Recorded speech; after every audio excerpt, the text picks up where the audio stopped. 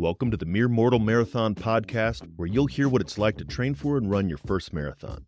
I'm Dwayne France, and each week I'll be joined by Coach Morgan Lattimore, and together we're going to share the week-by-week training journey that will take me, just a regular guy and a mere mortal, to the finish line of my first marathon. And if I can do it, you can too.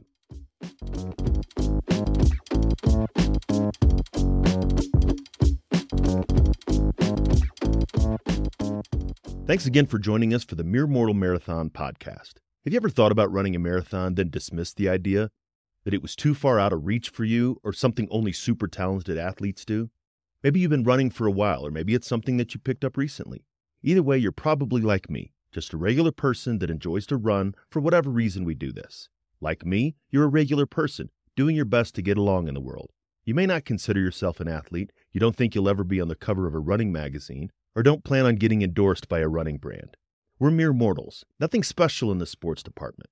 But here's the secret. Mere mortals can run marathons too. They do it every day. There's runners of all shapes, sizes, ages, and abilities, and they finish marathons all the time and love it.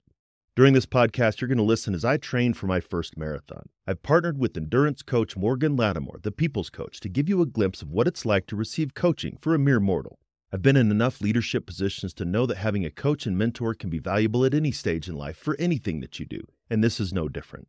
So when I finally committed to running my first marathon 17 years after lacing up my running shoes for the first time, more on that later, I decided to do it with the coach and let you hear it. We'll be sharing our coaching calls, posting my running plan, talking about the weekly runs, and talking about some other running stuff along the way. Hopefully this will inspire you to train for your big race, 5K, 10K, half, full, or ultra, because amazing things are what mere mortals do. This is the introductory episode where you'll hear a bit more about me, why we're doing this, and where we go from here. So take a listen, and then we'll come back afterwards to share some final thoughts.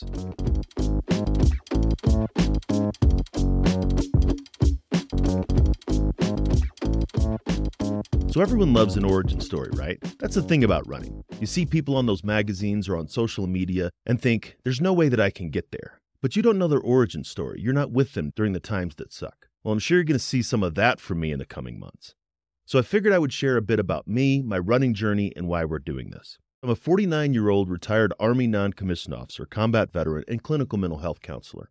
I'm currently the co-director of a technical assistance center funded by the Substance Abuse and Mental Health Services Administration, where I co-lead a team that provides strategic planning support for states, territories, and communities that are working to develop mental health, wellness, and suicide prevention coalitions that support service members, veterans, and their families. That's a lot packed into that short phrase that sums up a half-century of life, but pretty much encompasses who I am.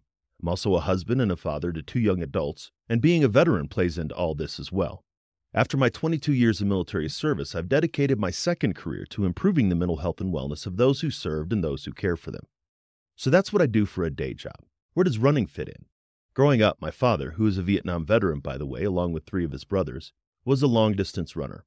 I look back at that time with nostalgia and probably not a whole lot of reality. I was really young when we were going to races, and I always thought it was cool. While he was running, whoever was watching my sister and I while he was out on the race usually took us to McDonald's. But with him being a long-distance runner in the early 80s, I have memories of my father training and running races.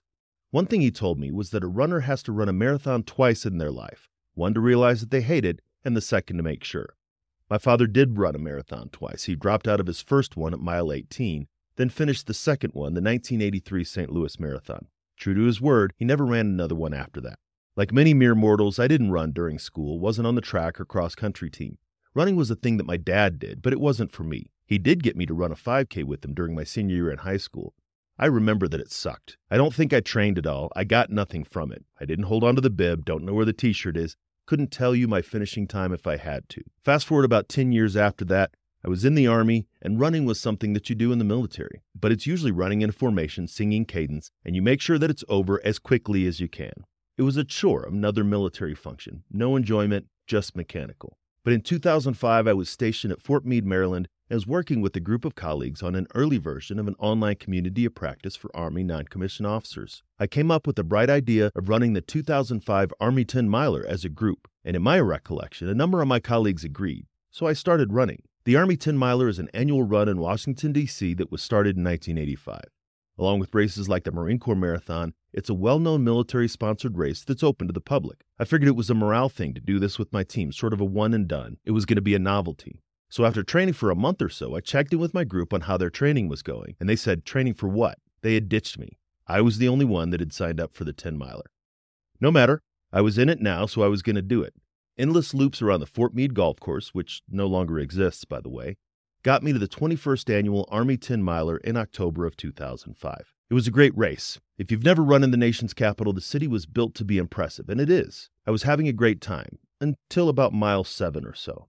I hadn't even run a race longer than a 5K, so I didn't know what to expect. But from what I remembered about the course, they seemed to be sending us off in a different direction. It turns out that halfway through the race, there was a suspicious package found on the bridge back over the Potomac just before mile 8. Remember, this was only 4 years after 9/11, and security and tensions were very high. So everyone from the middle of the pack back was rerouted to the last 3 miles of a race that had no planned aid stations or mile markers.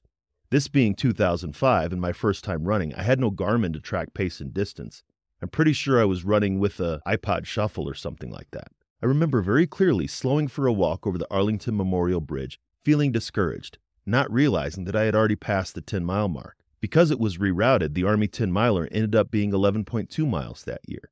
And I figured, well, I just ran 11.2 miles, a couple more than that, and I'm at a half marathon.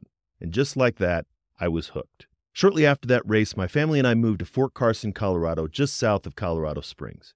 We didn't know it, but we were starting the final stage of my military career in the place that I would ultimately retire and where I live today.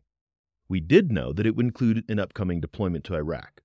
One thing about Colorado is it's at a whole lot higher elevation than Maryland. We went from just over 400 feet above sea level to just over 6,000 feet above sea level. I went on a run with my new unit a week after I got there, and the altitude kicked me in the face, which was another motivating factor.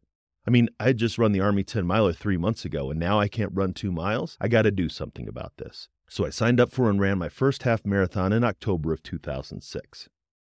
What follows was consecutive years of deployments and half marathons. My goal was to run a half marathon every year, with the eventual goal of running a marathon, given my father's advice from years before. But deployment cycles aren't conducive to marathon training, and the military is hard on your body.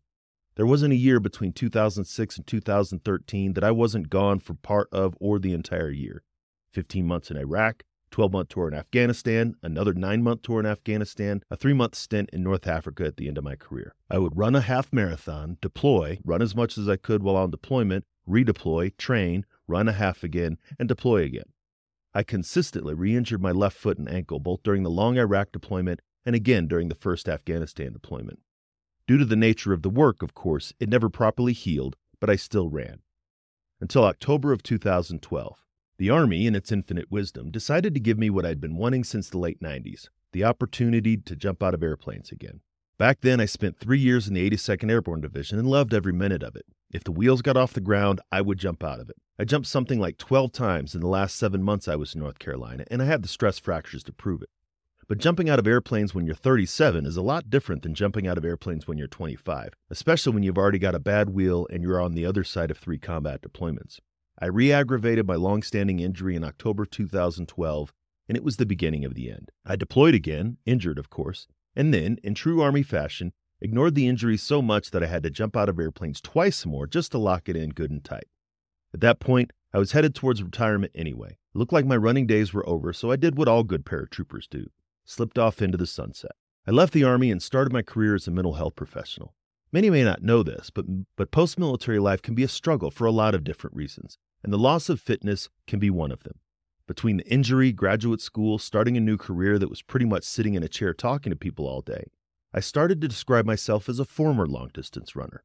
Looking back on it now, I not only lost my military identity, but my identity as a runner. I was enjoying the work that I did, both as an individual therapist and as someone who helped build mental health and suicide prevention coalitions in my local community. Running was something that I used to do, now I do this other thing. Then the pandemic hit. I stepped on the scale in June of 2020 after avoiding it for a very long time and found that I was knocking on the door 300 pounds. It was embarrassing. I used to jump out of airplanes and ruck march with the best of them, and now I'm the heaviest that I've ever been in my life. So my wife and I decided to make some lifestyle changes, and I started a medically supervised weight loss program. I was successful. I dropped over 80 pounds to get back to my Army weight. I was never a slim guy. I've got Spanish genetics from my father's side and Eastern European genetics from my mother's side. But what I lacked in speed, I made up for in endurance. And many people say that they start running to lose weight, but honestly, for me, I lost weight so that I could run again. I started the second stage of my running journey in the fall of 2021 with the local 5K and made it a goal to run one race a month in 2022 to get back to running, culminating in my first half marathon in 10 years in December of 2022. So here we are. I'm running at a decent distance and pace, better than I did when I was in the Army, as a matter of fact, since my 2022 half marathon was a PR by over 5 minutes. I'm a solid middle-of-the-pack runner. I missed breaking 2 hours by only a couple of minutes, but I figured if I could improve this much on my own, what would it be like to have a coach? And since the 2022 goal was one race a month, what was the 2023 goal going to be? This is finally the year of the first marathon. So if you're joining me on this journey, I've signed up for the 2023 Denver Colfax Marathon on Sunday, May 21st.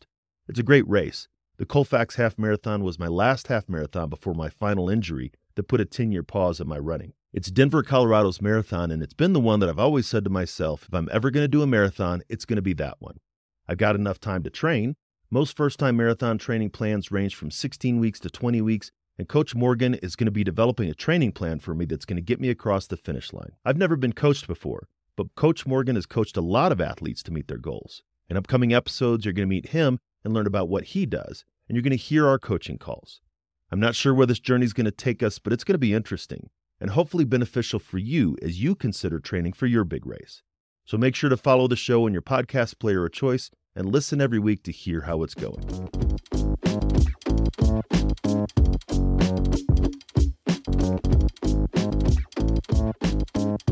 Thanks again for joining us on the Mere Mortal Marathon podcast, where you can listen in as I train for the 2023 Denver Colfax Marathon. If you enjoyed this episode, we'd love to hear from you. You can reach out to me at Dwayne@veteranmentalhealth.com. If you want to support a great cause, I'm a charity partner with the Second Wind Fund, a Colorado organization that focuses on improving access and delivery of suicide prevention care for children and youth at risk for suicide. You can donate to the cause by going to www.thesecondwindfund.org. If you want to reach out to Coach Morgan to show appreciation for the excellent work that he does, or sign up for the People's Coach newsletter, you can find him at morganlattimore.com. All of these links are in your show notes. So thanks for joining us for another episode of the Mere Mortal Marathon podcast. And just remember, mere mortals can do amazing things.